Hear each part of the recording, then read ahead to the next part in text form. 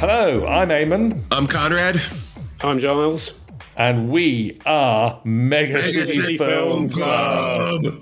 The Film Club is back, and we have another guest returning from a previous episode where we did Dread versus Death. It's Giles Richards, the Formula One correspondent for The Guardian. Giles, welcome to the Film Club. Thank you very much, Eamon. Really pleased to be here with you and Conrad doing a film instead of a comic book for once, but, great. We'll have a good time.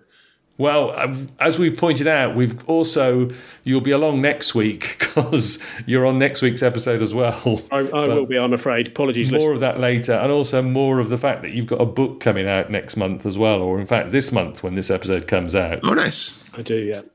Now, as the regular listeners know, we have two brands, or two flavours of Film Club. We have the Film Club where Conrad and I see current comic book movies, and then we have the listener suggestions where we have films that we can in some way link to 2000 AD and other British comics.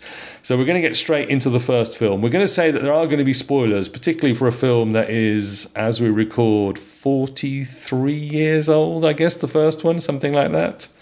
So we'll go straight to Film 1, Escape from New York. So Giles' first suggestion, Escape from New York from 1981, directed by John Carpenter, written by Carpenter and Nick Castle, starring everybody. Kurt Russell, Lee Van Cleef, Donald Pleasance, Ernest Borgnine, Adrian Barbeau, Isaac Hayes, and from that period of filmmaking when every film had to have Harry Dean Stanton in it somewhere. Giles, set this one up for us. Well, what a cast that is, first of all. But it's set in the distant future of 1997. Oh, man. When there appears to be some sort of authoritarian, like crypto-fascist government in America, they've got the crime rate rises by 400%, so they turn New York or the island of Manhattan into a maximum security penitentiary, as you do. Anyway, President's plane crashes in it.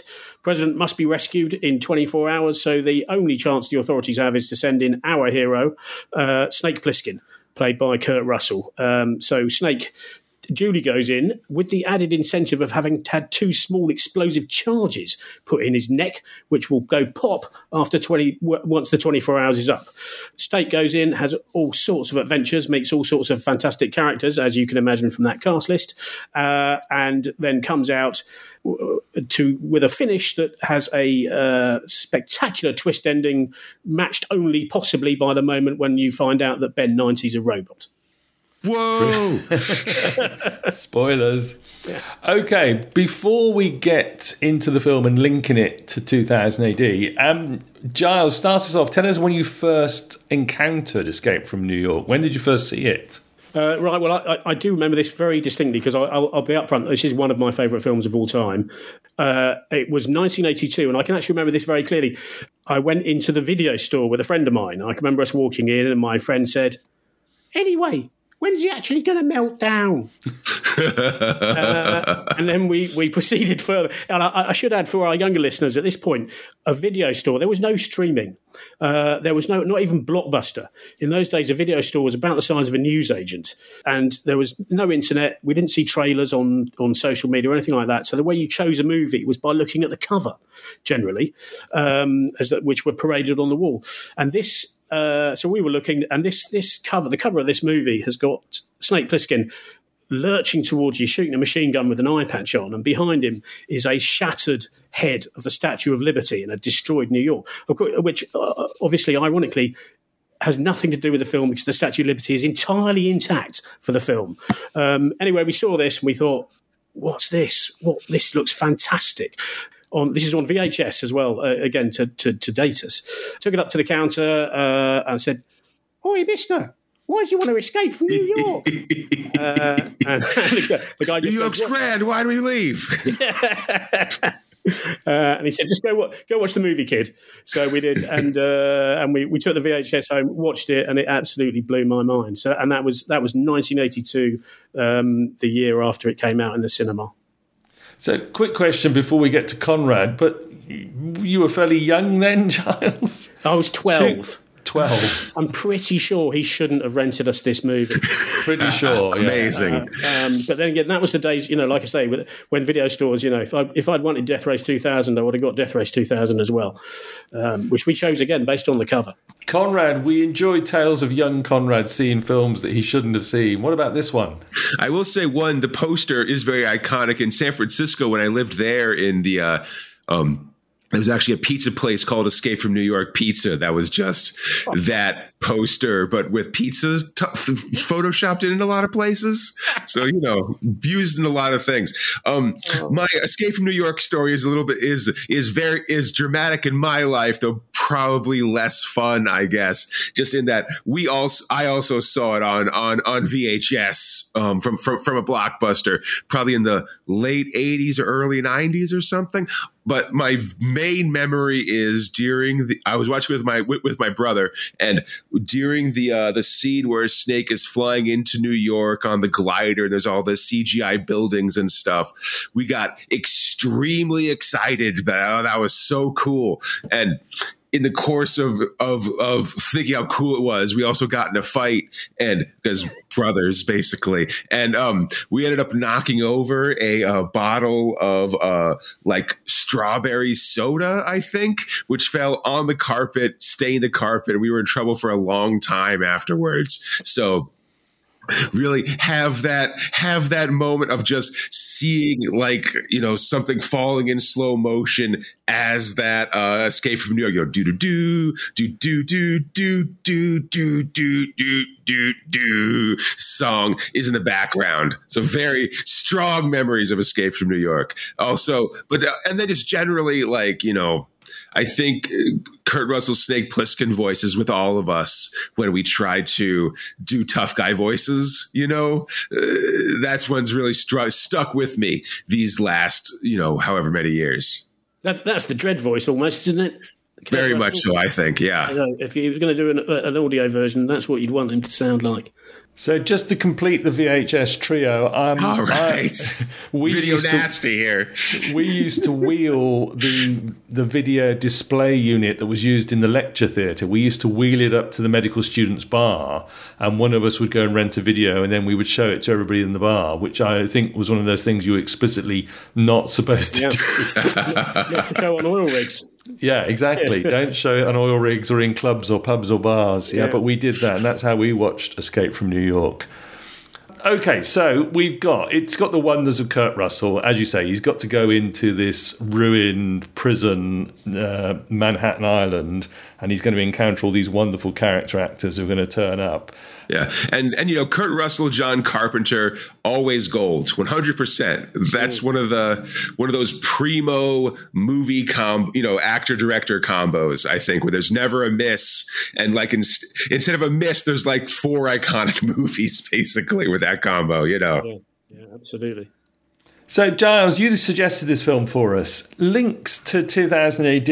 I mean, we mentioned the Dredd voice that Snake Plissken has. What else do you see as sort of like similarities in the vibe of this film? Well, I mean, the reason it makes me think of 2000 AD is because there were 2 things happening at this time. And there's firstly that this film has, I still think, one of the great anti-heroes in cinema in Snake Plissken. And it's also set in a dark dystopian future. Now, this came out in 1981, which was just at the start of what we call the golden age of 2000 AD. And I feel it's impossible not to imagine that the creator droids of the time weren't watching films like this and similar ones like Blade Runner, and that it was these films that informed what would follow for the next 6 or 7, 8 years.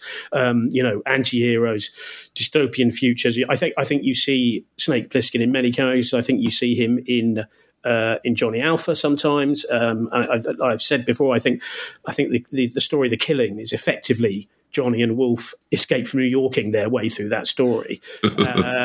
And you see it in Harry 20 as well. That's again, I have no idea if there was direct link there, but it coincides, and I don't think it's any surprise that the golden age of 2000 AD also coincides with what was Carpenter's golden age, effectively. I mean, in this period, he's knocking out The Thing, Halloween, Escape from New York, The Fog. I mean, these are extraordinary films. Assault on Precinct 13.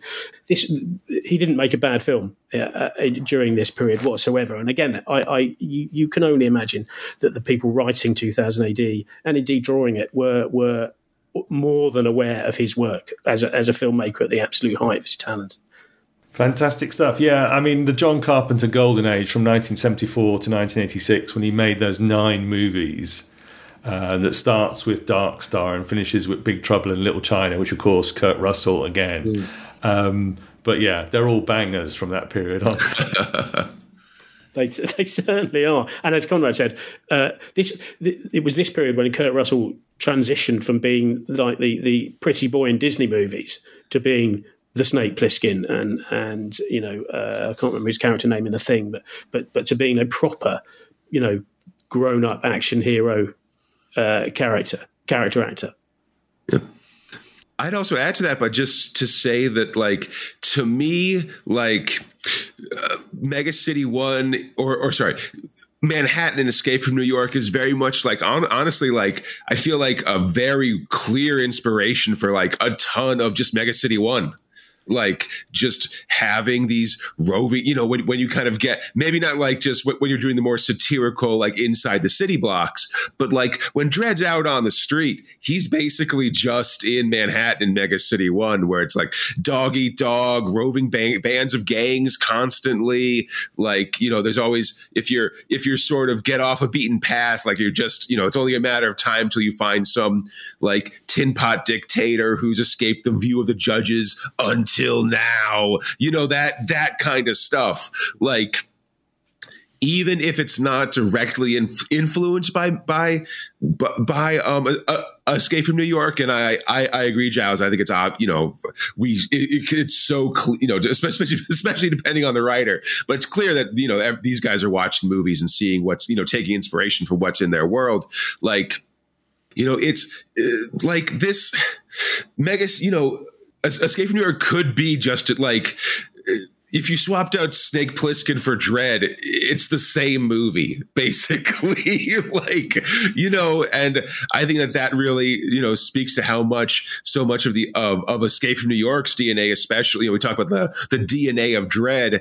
And I think that if you're talking about like what it's like to be a street judge in Mega City 1, like wandering the streets of Escape from New York is like, I feel like that's like a key touchstone for it, honestly, if you're describing it to like a new reader or a new, someone who's trying to figure out what Dredd's like, Yeah, no, I completely agree, Conor. There's a great scene in the film when Snake's in underneath a theatre somewhere, and there's a guy sort of warming his hands over a fire who offers to clean his shoes, to shine his boots, and begins to start doing so. And 2 guys try and jump Snake, and he literally just biffs them both in about it's total Dredd move. He doesn't break a sweat. He just takes them both out without even shifting his head, that is total Dredd. Mm-hmm. Any other favourite scenes or sequences from this wonderful 1980s action movie? But I must say what I like. I gave you a brief exposition earlier. One of the things I really like about this is the fact that the entire setup is done and dusted within about 12 minutes of the film. The whole thing. Jamie Lee Curtis does the narrator voice of the intro, telling you it's a prison. Snake arrives at the prison. He then sits down with Lee Van Cleef, who explains what he needs Snake to do. And this is brilliant because it's shot from the side, so they're both in the same shot, and they're like 2 sides of the same coin. It's a beautiful piece of the framing, and this is when you meet Snake properly for the first time, and when he sits there and Houck says, he's repeatedly calling him Plissken, and Snake's reply is, "Call me Snake."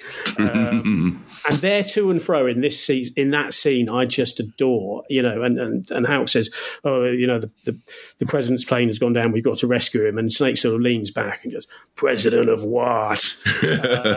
And again, I think that's a just great to and fro, 2-parter, 2-hander scene that establishes both their characters literally in the space of about 3 minutes, and then about a minute later, he's getting geared up. He's given all his gear. He gets his explosives involuntarily stuffed into his neck, and then he's into a thing. But I really like that scene, and it's an object lesson to other filmmakers. I'm thinking of your Zack Snyders, who take 3 hours to tell a story.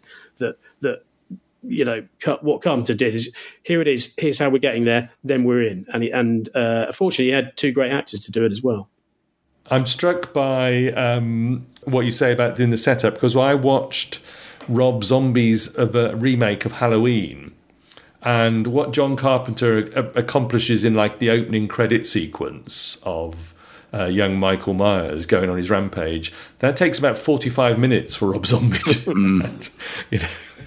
It's a curse of modern filmmaking.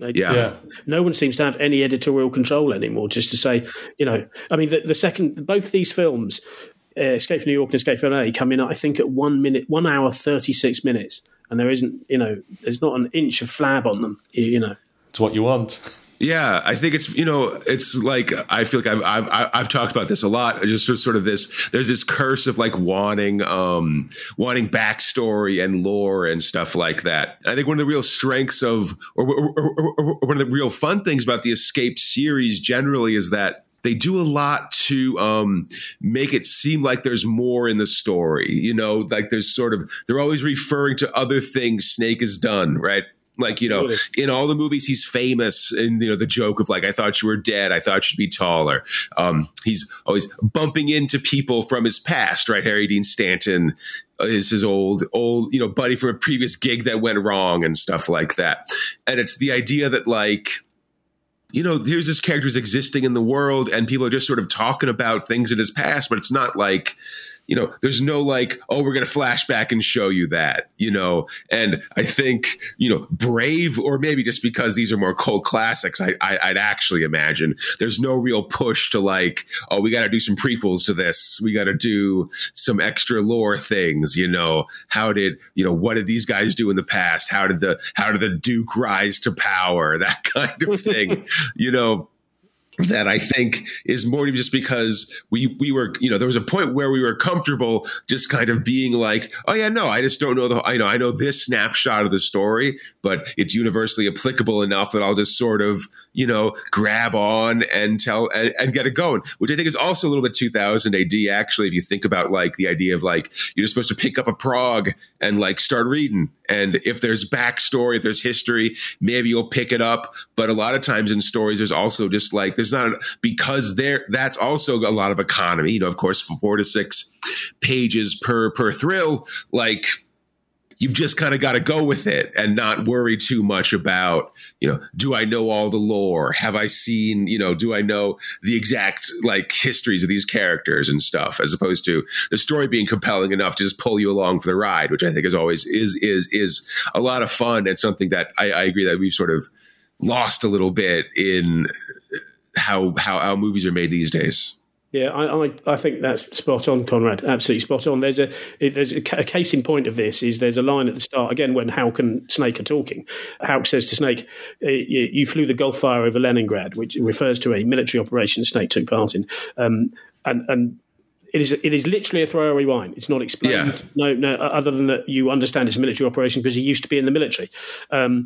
It could be an entire backstory. What's fascinating about that is William Gibson, the author, took that line and was enormously influenced by what it might have meant, and incorporated it as part of the plot. Well, not incorporated as part of the plot, but it inspired him when he was writing Neuromancer, which was his first proper novel, which is extraordinary. Again, in the film, it's just a throwaway line that gives a bit of context, and it's done. But it went on to be an even bigger thing. So if nothing else, we can thank Escape from New York for putting ideas into William Gibson's. Yeah, I never picked that up. That's amazing. I love that. That's where Armitage got his star. Oh man! All right, I'm nerding out now. This is exciting. Got the nerd goosebumps. That's great. I was also struck by what I read on Wikipedia about Carpenter writing the movie in the 70s as a reaction partly to Watergate, but also to what he saw as the increase in violent crime in New York in films like Death Wish. And we've talked about this on this film club before, Conrad, this idea that Dirty Harry and then Dredd, and later on we'll have Stallone as Demolition Man. This idea that you need, because of the moral panic about violent crime, you need the sort of like the wrong side of the law, ruthless enforcer who will put things right. Absolutely. I mean, vigilante always a big part of American culture and stuff like that. We love them, bribing superheroes, bribing westerns, all that kind of stuff. A lot of, the law is often more handcuffs than keeps you bound by things than letting you do what needs to be done for justice or something like that. I don't know. But yeah, I think that like, yeah, that like sort of moral panic, that fear of the city and stuff like that. Ooh, it's problematic. It's a tough part of American history in terms of what happened because of it. And then, generally, and then strange or interesting to see how the media then reacts to it. All these worries about crime and, this feeling of like apocalypse almost, or that sort of, in the cities, there's just sort of crime and death basically. And how we see things respond to it. It's stuff like, like what reports would lead to stuff like Dredd, certainly movies like Death Wish or Nighthawks or something like that. Even, especially stuff like The Punisher as well, big in comic books. People were really worried about it, and it was a big deal, and sort of leaves this like thing, of just vigilantes, cops on the edge, that sort of thing, all through the 70s and 80s, I guess. That, this, Escape from New York, definitely a symptom of it. Yeah, I think more than a few people at one point, at least facetiously saying, let's just wall off that city or something like that. And, but also I think just the general idea of like, let's have an island where we'll just toss all the criminals. I think as a species, we love that as humans, I don't know, talk to the Australians, I guess. I can see where he was coming from in this, because he wrote it in the early 70s, in that there was a sense, disillusionment. There was, the places like New York were not pleasant at the time, is my understanding. Mm-hmm. I was only a baby, but and crime and all that sort of thing. And I think to extrapolate from that, as he did, which was say, well, in this distant future, there will have been a major backlash against this huge rise in crime, etc. So what do? We make the giant prison, which it's also a trope that is repeated. Has been repeated and ever since, and has been repeated then. That there's always a colour of politician for who will play the law and order card, and that's I can fix this. This is law and order. This is we do that, and all Carpenter did, I think, was just sit there and say, okay, where does that finish up? It ends up with a giant prison on Manhattan Island, surrounded by effectively a fascist police force. It was an interesting route for him to take, but not one that I found enormously surprising given when he wrote the script. So Kurt Russell just is Snake Plissken, and the year after this, of course, he'll be MacReady in The Thing, and he will be forever cemented as just Kurt Russell from then on. What about the rest of the cast? You've mentioned Lee Van Cleef being a great sort of pairing with Kurt Russell. From the others that he meets along the way in New York City, who did you like? I think this is a great cast. I really do. I think Ernest Borgnine is fantastic. This is a great role for him, possibly only matched by that time he turned up in The Simpsons when they went on the camping holiday, and I think he got killed by a bear. He's a pocket knife, yeah, that's right. He's great. Adrian Barbeau, who is another Carpenter favourite, also in The Fog, is really good. At a time when female leads weren't as in action films, just didn't really exist, and she's pretty tough, even though she's repeatedly referred to as Harry Dean Stanton's squeeze, which is a peculiarly late 70s, early 80s phrase that one wouldn't use now. and Harry Dean Stanton is, as you said, he's everywhere, and he's also brilliant. So I love them all in this film. Conrad, any standouts? Oh yeah, no, I mean, I agree. I think it's a very fun cast and a very, in a fun movie. Always a big fan of the robotic charms of the Adrienne Barbeau bot. Very good. I think Donald Pleasance is pretty good as the president, who just sort of is there to kind of, be both sympathetic and hateable. I think that's the Donald Pleasance line. I think he sort of walks it as well as he ever does. Isaac Hayes pretty good as the Duke of New York, of just being sort of, an implacable baddie and stuff. Had an excellent car. I love those chandeliers on the front of it as well. Watching it now, one of my big worries or one of my big edge of the seat moments was just, is that chandelier going to hold on during the car chases and stuff? It's precarious sometimes. I really love Harry Dean Stanton's brain, just because he's such a. He's such a sniveling, double crosser. He'll double cross. He'll double cross everybody multiple times, in a scene, just back and forth, and you don't know, is this the fake? Is this part of the plan? Is this the actual, that sort of stuff, which I think is really good and a real good use of that character, I think. Yeah, the other great thing about this is that Carpenter's brave enough to effectively have almost all of them killed. Mm-hmm. And we're sympathetic with pretty much all of them by that point as well. Not least Adrienne Barbeau and Harry Dean Stanton, for all that he is a weasel. But again, I think that's peculiar to the time. Was just no, they're all going to die. That's a spoiler, by the way, from the future. I also noticed Carpenter regular Tom Atkins is in there, and of course, Giles, as you said, the uncredited Jamie Lee Curtis does the opening narration for us. Obviously, the actors who work with Carpenter quite enjoy working with Carpenter because they come back for several projects, it seems. Donald Pleasance, obviously, back from Halloween. Adrienne Barbeau had done The Fog the previous year. Must be quite a good time working with him. I think they were. I think he was putting together, one of those sort of classes of people that really enjoyed working with him, and for whom it was also beneficial. I mean, Jamie Lee Curtis, her early career and her later, step up to proper superstardom, she owes a huge amount to John Carpenter, which is my understanding is why she agreed to then do the voiceover, the narration, not only in this film but to reprise it for Escape from LA, when quite clearly she had no need to do that. By that point, she was absolutely enormous. So, Jamie Lee Curtis, Kurt Russell. He was. I think people recognised that he was very much working on a very high level, and that his films were proving very popular. And nice to have Lee Van Cleef in there, in opposition to Kurt Russell, which gives us another link back to Clint Eastwood movies, because obviously he was absolutely the foil in those Italian westerns. Yeah, great stuff, great cast. Giles, did you want to say something about the surprise ending of Escape from New York? Spoilers ahead. Yeah, hello from the future. There's spoilers here, but you should have watched it by now. Yeah, I do. I think this ending is fantastic. The reason I said this film blew my mind when I was 12. What's going to happen?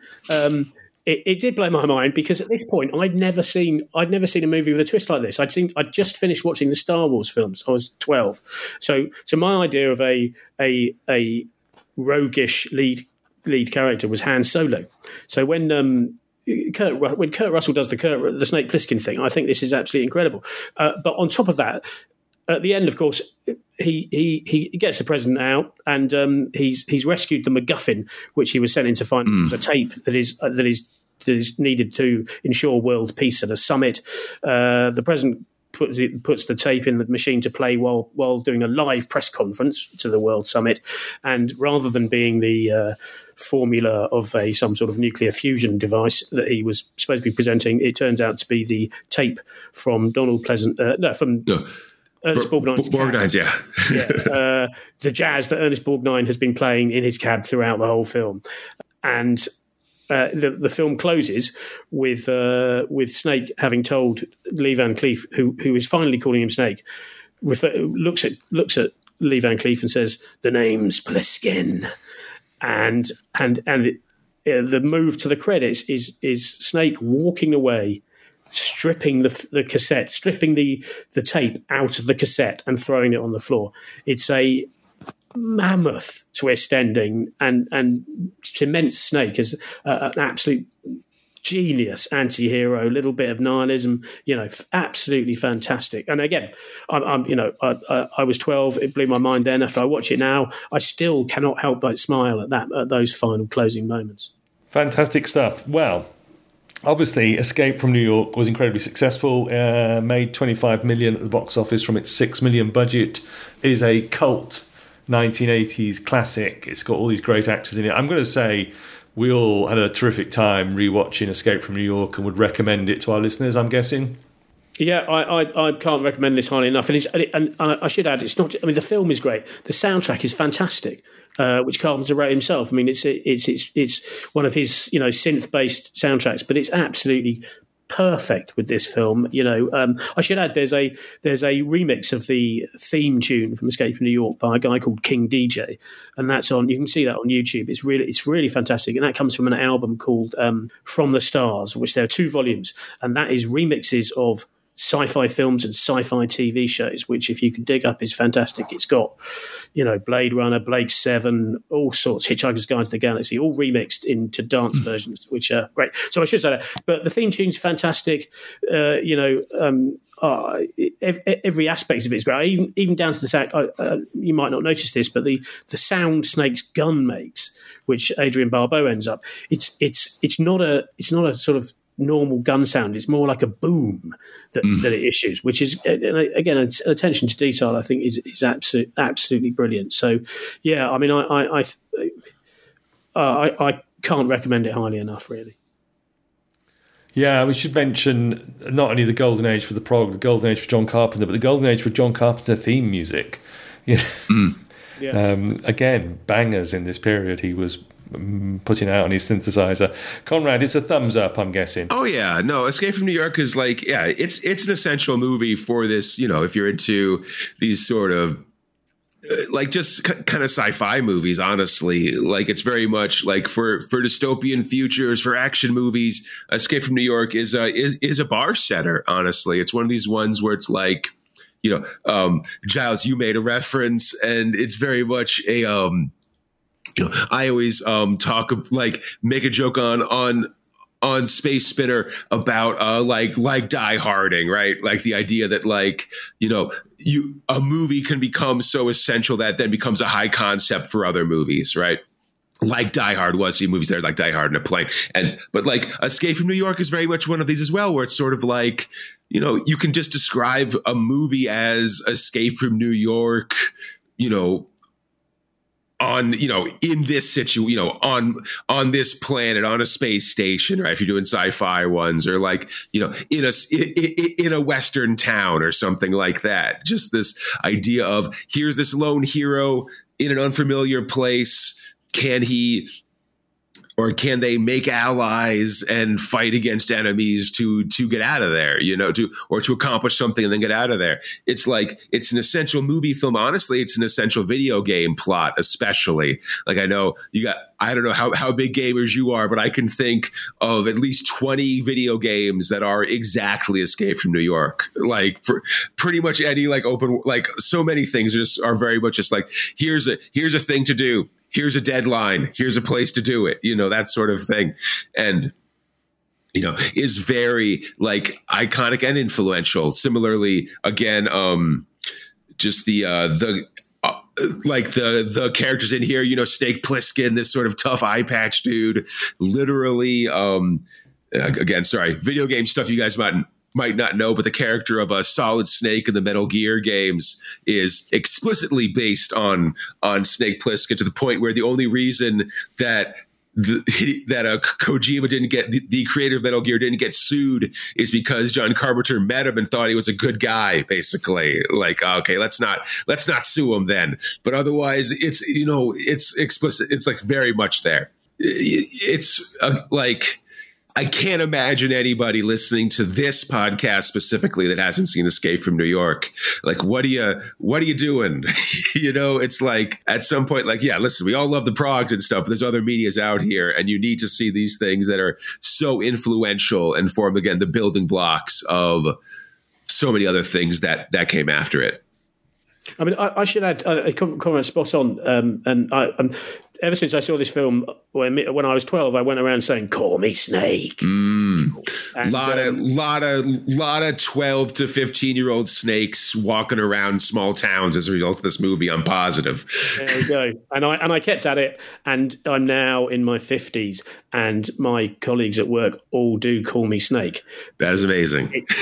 It stuck with me. So I also think, I mean, I showed this to a teenager not so long ago, and once they get past the fact that it looks a bit dated because of the effects, etc., once they're past that, it is still a great story. It's a great ride, and it's really, really, really enjoyable in that sense. So, I think it stood the test of time as well. Fantastic stuff.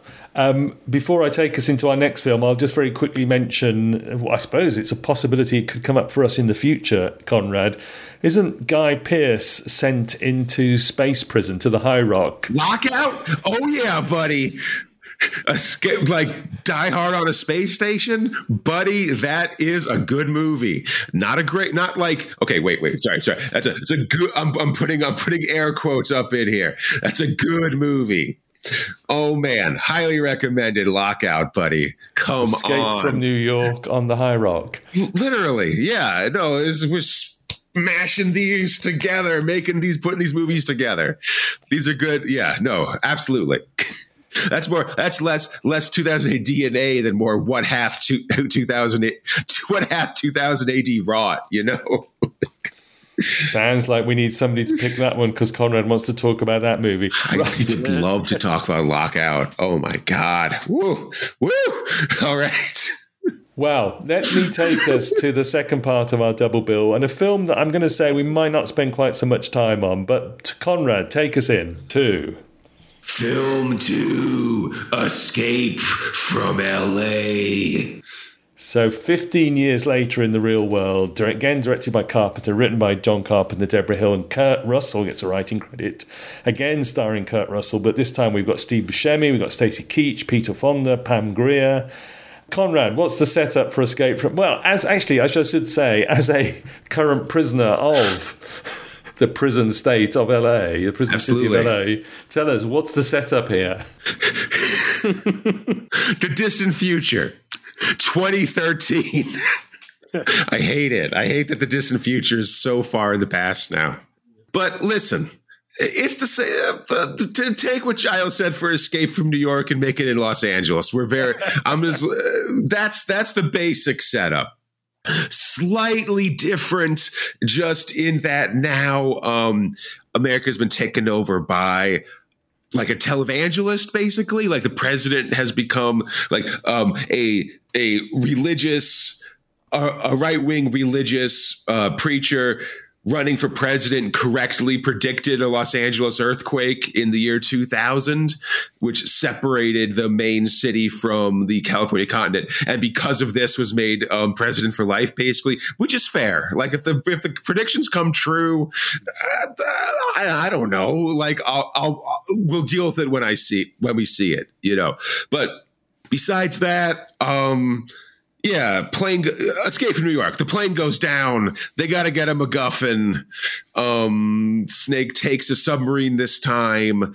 It's the president's daughter instead of the president.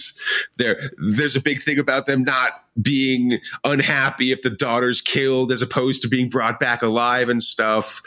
And the MacGuffin is a mini disc player that can turn off all electricity in a country, or in a country or the world. Like that, wink, I guess. There's gadgets. There's CGI of questionable amounts because it's 1997, basically. And then, Pam Grier's Harry Dean Stanton, Steve Buscemi Sorry. Steve Buscemi's Harry Dean Stanton, actually, no. I guess both Pam Grier and Steve Buscemi are Harry Dean Stanton. Yeah. Although Pam Grier is also Adrienne Barbeau. So it's, it's mixed around a little bit. Sorry. And unlike in Escape from New York, where there's a big gladiatorial combat scene, in Escape from LA, there's a Titanic 3-point shootout, which I thought was really great when I saw it. I thought that was the most ridiculous thing I'd ever seen in my life, and was pretty fun. It led me to watch a compilation of NBA players making shots from beyond half court, basically, which and you can cut this out, Eamon, but reminded me a lot of that one time on Knowledge Fight where Dan talks about getting obsessed with watching dunk videos one night. But anyway, yeah, listen, agreeable.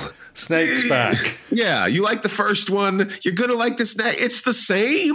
Like, what do it's like, I went to McDonald's 2 days ago and I had a meal that was pretty good. I got the same one. Oh, it's the same. Fine. I don't know. Rules of sequels: make the same film but make it bigger and more explosive and but much bigger budget. Giles, you are such a big fan of the first film. Were you excited when this one came out? Yeah, I was childishly excited. I went to see it at the cinema, and I was tingly all over in my seat, and I remained tingly all over for about 20 minutes. When Jamie Lee Curtis comes on with the narration at the start, which, as Conrad has pointed out, the narration at the start is almost word for word identical to the narration at the start of the U.S. police force, like an army, surrounds the island. I mean, if it was happening now, you might suspect they just used an AI to sample her voice or something. Anyway, and then you realise literally about 10 to 20 minutes in that it is a beat for beat remake of the first film, and I was pretty disappointed about that because I was enormously pleased to see Snake back. And he was fantastic as always, and he was again. It was effectively the same role. He lost, he put his muscles back on and stuff to play the role, so he looks identical as well. Which again, given that it was so many years later, is pretty good on Kurt Russell. But I was disappointed at the time. However, having watched it again, and not least in having watched it last night, as Conrad says, this is a pretty good ride. It's Yeah. It is the same film effectively. It's a different cast, but they're all playing the same characters. But it's quite fun. It is enjoyable. I think if you were to see this without having seen Escape from New York, you'd have a great time. You really would. I mean, so I enjoyed it. There are problems with it, not least that CGI. There's a CGI scene where Snake is surfing next to Peter Fonda, and Steve Buscemi is driving next to them both. And the CGI on that is absolutely shocking. I mean, I suspect I could do better than that myself with a pencil. But and this is one of the noticeable things. It's very interesting about the two films is that New York was all shot live in as far as I'm aware, East St. Louis, where there had been a massive urban fire and destroyed a huge part of the city. So the set was there. This destruction and all these awful gutted buildings and everything that Snake's walking through. Whereas in the LA one, and Conrad will be able to speak about how what LA looks like, but it really does look like the back of a studio lot most of the time, and I find that really jarring, especially after the first film, where it looked so realistic, So, but I mean, I don't mind it quite so much now. Conrad, I'm sort of struck by the fact that in the 90s, when Judge Dredd artists discovered digital art and photoshopping, that we now look at it and we can see, that this artist has discovered the clone stamp tool or something like that. When we look back at it, and in a similar light, we look back at this sort of early CGI now and wince, don't we? It is a bit noticeable that they're not doing a lot of this stuff practically like they were in the first film. Mm-hmm. I mean, I think a real good example of it actually is right at the start of the movie when you have like the the earthquake that sort of takes out Los Angeles. You have a building where like all the glass is breaking, and it's pretty clearly just like, you know, CGI glass falling off of a building. You know, it looks real bad. Like Giles said, the surfing scene is rough. Like this, you know, Snake enters Los Angeles via mini sub, and the underwater sections are again very like of the era video game, like in not a good way, you know. And I think like also I read a thing that said that like you know, the big shoot at the end is clearly in a big studio backlot where they have like wires over it. So, you know, they hang glide in basically, but like you can like that feels more practical, where it's sort of people just flying over this set in like on zip lines with hang gliders attached basically. But apparently I read this on Wikipedia, so I don't know, but a DJ who lived nearby complained about the sound of all the gunfire from the set. And so they ended up just not using guns and then CGIing in all the muzzle flashes and stuff like that, and does not look great just in terms of like how this shootout looks, and people shooting these guns and stuff like that. Like it's sort of, you talked a little bit about Escape from New York, how when you show it to someone now, it takes a second to kind of get over the graphics and effects of the era and stuff. I think that's harder from Escape from LA, because you do hit that kind of uncanny valley, like it's 1997 or when we're just trying to figure this stuff out, and it's not going as well as we'd like, sort of. Yeah, I mean, I agree. Or 1996, excuse me. Sorry. Yeah, the older film, I think, is far more palatable in that respect. It looks better, and it plays better as a result. Also, there's too many. I think there's too many people in the second film, so there's an awful lot of crowd scenes and all that sort of thing. When New York is very sparsely populated largely, and therefore you don't have these large scenes with all the people who have been dispossessed and sent to Los Angeles, but do have found a nice line in weaponry and lingerie, it appears. So Kurt Russell's back, obviously, as Snake, and as you say, Giles, he in the initial scenes where he's in the original Snake Plissken costume, apparently that's exactly the same costume that 15 years later he's wearing. But then, of course, they replace it, they upgrade his costume, put him in the all-black suit. What about the rest of the cast? We've got some, as you say, Conrad, some like-for-like replacements almost, with some of these character actors turning up. Yeah, I mean, I think it's a pretty agreeable cast. I guess it feels, again, very I kept saying 96 and it's 96, or 97 it's 96, but it feels very 96, honestly. You know, this is when Steve Buscemi's just coming around, and he's, of course, got such a big role in this film. It's Pam Grier sort of in a revival period as well, with like Jackie Brown and stuff like that in this era as well. Jackie Brown will come out a year later. Yeah. Right. That's sort of like, you know, like, do you remember? Oh, yeah, Pam Grier's available, which I think is always a good thing to remember and stuff like that. Pam Grier's great at this, Conrad, I think. Yeah, absolutely. She's just a really timely reminder of how good she is. Definitely. And I think there's and otherwise I would say there's some fun performances. I feel like Stacy Keach especially is having a lot of fun as the Lee Van Cleef character. And I think that I kind of liked actually just the thing of how there's a running joke that he is a step ahead of Snake in Snake's wanting to double cross them, or how would I just kill you then, or something like that. He's playing for all these things, they're holograms, or the first clip in the gun is blanks and stuff. He's like, I thought you'd try that, champ, that kind of thing. That I think makes his ultimate comeuppance all the fun, all the more interesting. He's also extremely 90s with his little ponytail and stuff, and cactuses on the desk that he keeps misting and things. Yeah, he is great. I really like Buscemi as well in this because he, in the like for like session, he's a top end weasel. in this. And Oh yeah, no, born to be a weasel, literally. Total weasel, which is a perfect match with Harry Dean Stanton in New York. Again, he's doing. He's doing sort of Weasel 101 for Buscemi, but he does it very, very well. Oh, I should also mention Bruce Campbell in a brief cameo as the Surgeon General of New York of Beverly Hills is really great as well. Yeah, I wanted a bit more of the Surgeon General actually. Yeah, could have done a bit more of that, but yeah, okay. Big scenes. You've mentioned there's a great basketball sequence. There's a shootout sequence. In the first film, Snake had a glider and then there's a car chase. But apart from that, not much in the way of vehicles. In this one, they want to try and get him into a bunch of vehicles, including the mini sub, the surfboard, the hang glider, and the helicopter at the end, I guess. Any other big moments or big sequences that impressed you or that you particularly like about this movie? Giles? Well, I mean, I like Conrad. I really like the basketball scene.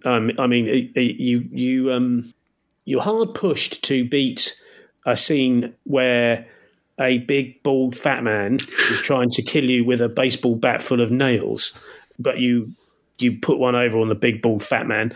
So instead of trying to just repeat that, they did repeat it, but they said it on a basketball court, and Snake's got to score 5 baskets or something. Yeah. And that's great. There's no violence in it. He's going to be shot if he doesn't do it.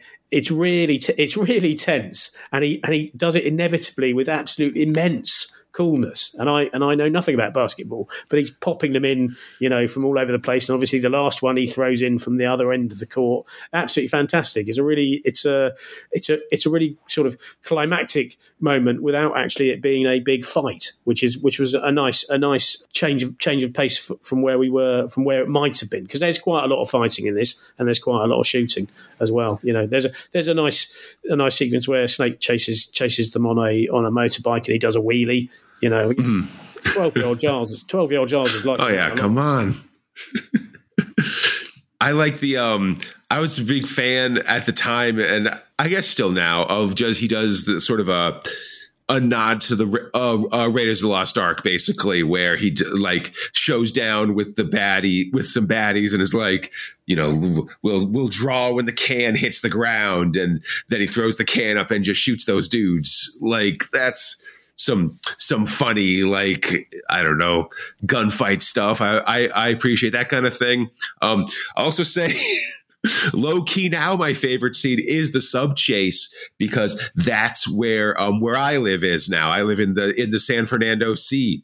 Like when when Snake's blasting past the Universal Studios sign, that's basically I'm like, oh, I can see my house from here, So if you're wondering, the shark goes after him. Yeah, exactly. Yeah. If you're wondering where alternate 10 years ago Conrad would have lived in 2024, it's there. It's in the underwater part. Just FYI. Conrad, what do you make of the depiction of LA, given that you live there and you? I mean, it's very except for the honestly, except for the Beverly Hills stuff.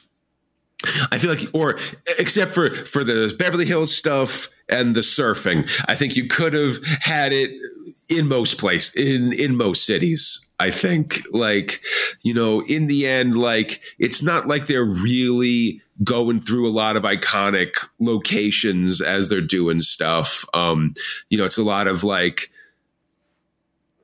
junkyard in a back lot somewhere, or a junkyard someplace, what's pretty clearly a studio backlot that's kind of supposed to be kind of Disneyland, I guess, or kind of like a Main Street USA kind of situation. But because it's the Main Street USA thing, it just means that it's just sort of there's a couple parts, if you ever go on the universe, on studio tours, where it's oh, here's just our sort of small town exteriors part of the lot, basically, and it's just sort of shot on there, and it's fine. But like, I could have done with more LA things. I could it's especially because you got to think movie guys know stuff about Los Angeles. I think that's why the Beverly Hills stuff is in there. Definitely, there could have been things that you could have made fun of. You could have suddenly the subway's actually working or something like that, bring that back, or just more jokes about traffic, I guess, would be fine. I don't know. I could have done with more ruined iconic buildings and stuff like that. There's a big scene where they're amazed because they come across like a cruise ship I think it's the QE2 that has sort of crashed into the middle of like downtown LA and stuff like that. I could have done with more stuff, more matte paintings like that. Could have done City Hall with half the top blown off or something would have been pretty fun. But that's just how it goes, I guess. I think I spotted the Capitol Records building had been absolutely. crashed. Yeah, that's definitely another one of these sort of one or two iconic LA buildings. There aren't a ton just because, it's mostly the Hollywood sign when you think of Los Angeles for buildings and stuff. It's a challenge. It's a challenge. It's a challenge to blow up, which was also a thing in Independence Day or something. Like, okay, I guess Capitol Records is the one. Like, that's the one that we've got if we're going to blow this place up to show that it's been blown up. Yeah. So this film did not make its budget back at the box office. I'm going to guess. Well, let's just say the first film, Escape from New York, is a must-watch, isn't it? Where do we stand on watching Escape from LA? Giles, kick us off. This is one of your choices. Well, as I said, my feelings have changed on this in that I didn't really like it when it first came out, and now I really don't mind it, and I think it's quite good fun. If you liked Escape from New York, you will like this. I'm absolutely sure. I mean, my feeling would be, don't watch this straight after Escape from New York, because the comparisons are too blunt to and it will and the deliciousness of Escape from New York will be slightly spoiled by following it immediately with this. But if you as a sit down, good fun, and if you like Snake, then you're getting good value Snake here. You're getting, he's the catchphrases are there. It's got another great ending, albeit the twist is much the same, but it's got what I think is a very dark, very nihilistic ending, which actually almost doesn't fit with the fun nature of the rest of the film. And I understand Russell himself wrote that, which is the only piece of script he's ever written for any film, and that it was him behind that, where he effectively says game over for the world and turns off all the electricity. So which is I mean, that's a really dark ending, and I really appreciated that. So yeah, it's good fun. I mean, watch Escape from New York. A couple of weeks later, settle down with this one as well. Conrad, John Carpenter famously thinks this is a better film than Escape from New York. He prefers this one. Do you? No, I would say Escape from LA is non-essential, like as opposed to Escape from New York, which I would say is very essential. But I definitely agree with Giles. Escape from LA is a fun movie. It's like, listen, you're sitting down, you're like, oh, this is on, or like, oh, like I've got this on my streaming service, and I've got now, an hour and a half, an hour and 40 minutes just to watch explosions and catchphrases. Like, there are worse movies in that genre than this one, I'll tell you that much. Absolutely there are. And I'll say that this movie has a special place in my heart just because it is a movie I also saw in the theater, but I was like 15 at the time. I think everybody has a couple movies they saw when they were teenagers that like just because they were action movies they saw in the theater when they were a kid have a place for them. This is one of those for me, along with another failed sci-fi dystopia I could mention by the name of Judge Dredd, folks. there are movies that I remember from when I was a kid that, were really fun action movies that really, like, because they were in sort of, whatever their own charms, were also have the golden light of my youth attached to them, that I really appreciate, And I would agree with Giles that the ending of Escape from LA is fantastic. He's turned off all the power in the world, walks into the darkness, finds a pack of American Spirit cigarettes with one cigarette left, takes them out, lights it with a stick, with a match that still works as a stick match, looks directly into the camera and blows out the match. That's the movie.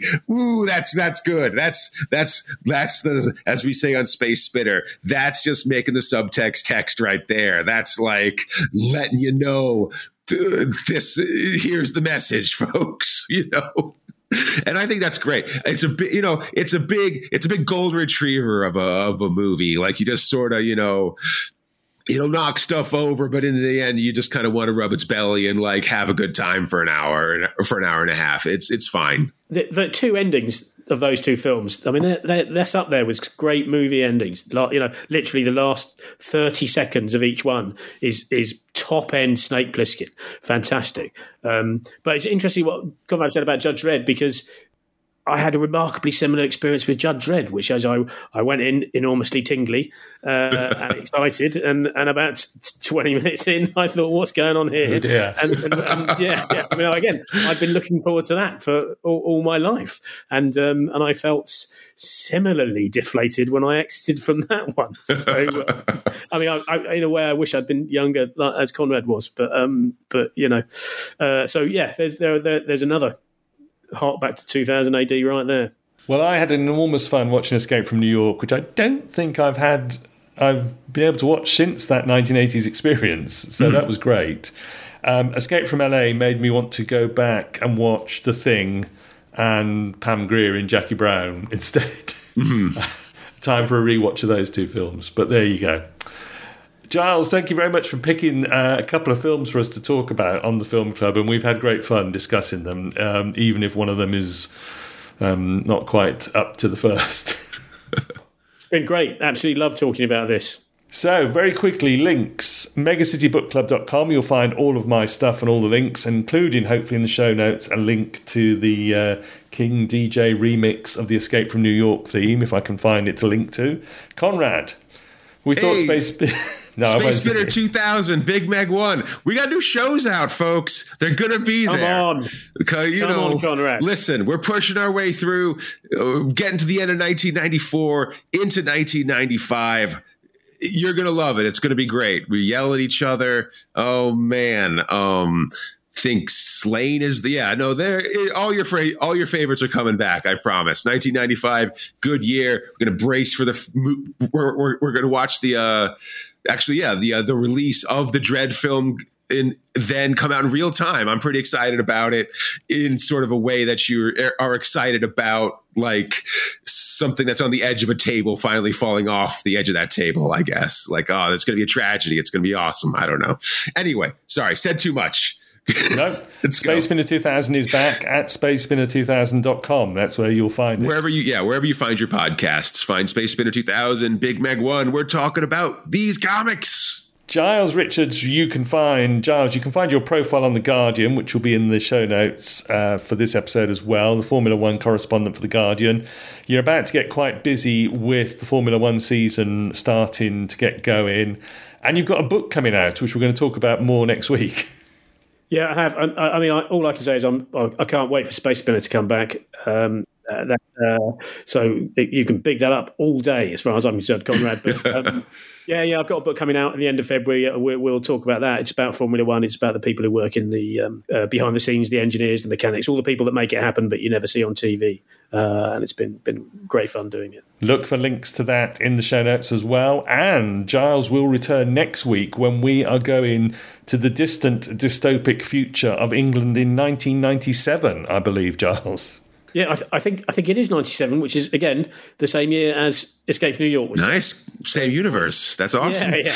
So clearly everyone was having the same ideas that 1997 was so far off. I think Escape from LA in 2013 is actually the same time as The Running Man, the Arnold Schwarzenegger movie. So, could also be happening at the same time, actually. I could see it. Anyway, sorry. I know we're ending. I got things to say. I'm fascinated by this. People should just stop dating films. Yeah. Because it was the same. I can't remember when was Blade Runner set? Was it 91? 2019, I think, was it? 2019, right. Yeah. Well, again, the distant future, which sadly hasn't come to pass. So, they should just stop putting dates on films. Just put the near future or something. Yeah. So, next week. Next week, sorry, that was a massive tangent for me. No. Apologies. Next week, we're doing V for Vendetta, which is a spectacularly brilliant comic book. I can't wait to talk about it. It's my favourite one. It's one that in various forms was also with me since I was about 12 years old, and then on and off came back in and out of my life ever since. And it's Alan Moore and David Lloyd, just an absolute masterpiece of storytelling. A huge book for next week on the book club. In the meantime, if you have a film that you can link to 2000 AD or another British comic, if no one else can help, and if you can find us, then maybe you can hire the Mega City Film Club. I'm still going with that line, Conrad. I don't know if we're hired, Eamon. Or wait, are you getting money? Wait, what's going on here? Yeah, nobody's getting paid. I'll appear for a bag of Smarties. Until next time, I've been Eamon. I'm Conrad. I'm Giles. And we have been Mega City Film Club.